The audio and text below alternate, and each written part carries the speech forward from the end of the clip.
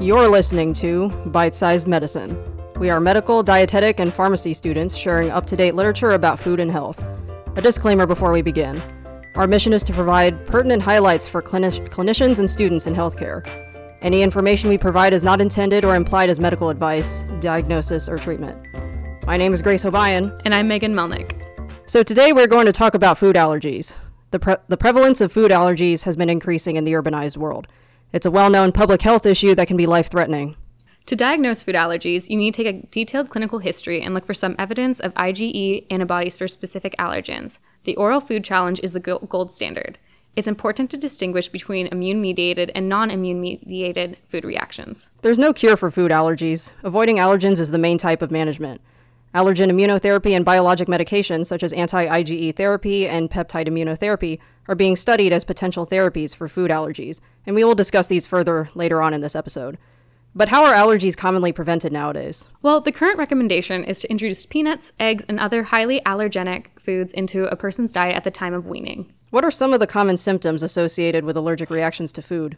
Symptoms include mild itching, stomach pain, rash, and severe anaphylaxis. And we mentioned some generally common food allergens earlier, but are there foods that are more likely to cause allergic reactions in adult versus pediatric populations? The most common allergens in infants are milk and eggs. In children, it's peanuts and tree nuts. For adults, it's fish and shellfish.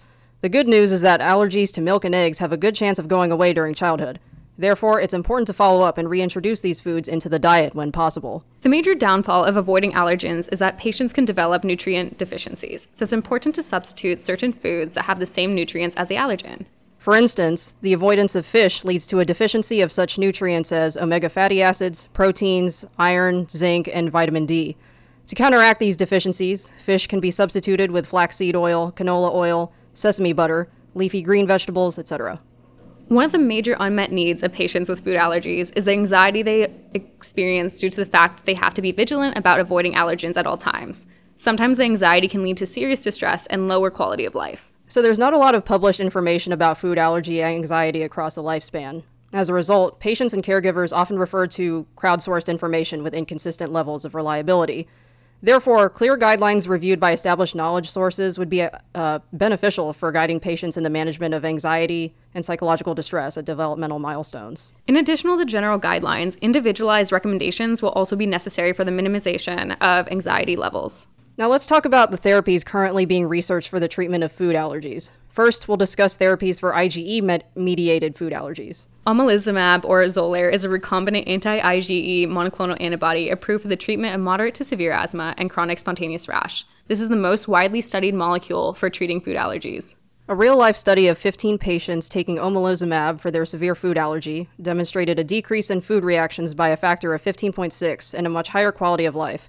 9 patients were able to tolerate the introduction of full serving size amounts of eggs, milk, baked milk, and wheat without having to use oral immunotherapy. For 2 of the remaining patients, at least one of the aforementioned foods could be reintroduced, and 4 patients experienced partial improvement. Those results might sound promising, but what needs to be considered before prescribing the medication for a food allergy? Cost, efficacy, safety, and applicability to certain clinical situations need to be looked into further before doctors can actually prescribe omalizumab. Ligelizumab is another anti-IgE monoclonal antibody. It binds IgE more strongly than omalizumab and therefore has more potent downstream effects. As a result, it's more effective than omalizumab in reducing symptoms of chronic spontaneous rash. However, more research is needed to study the efficacy of ligelizumab in treating food allergies. Some medications that target inflammatory cytokines are also being studied for food allergy treatment.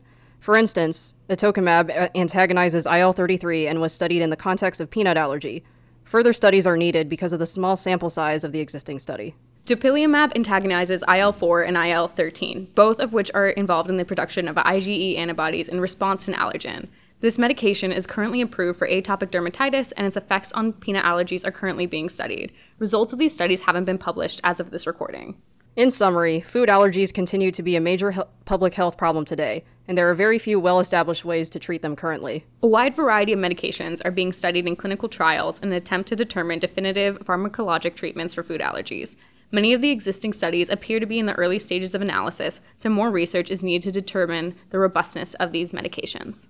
Overall, it's important to alleviate patients' anxiety surrounding food allergies and make sure that patients are well informed of how best to manage their condition in an individualized manner based on the evidence we have available. This is a complex topic, so be on the lookout for a potential second episode about updates on the management of food allergies. Be sure to check out our social media and show notes for more information.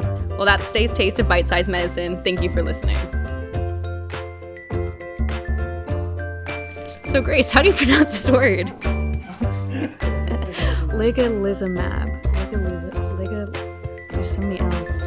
Ligelizumab. Okay. God. Okay.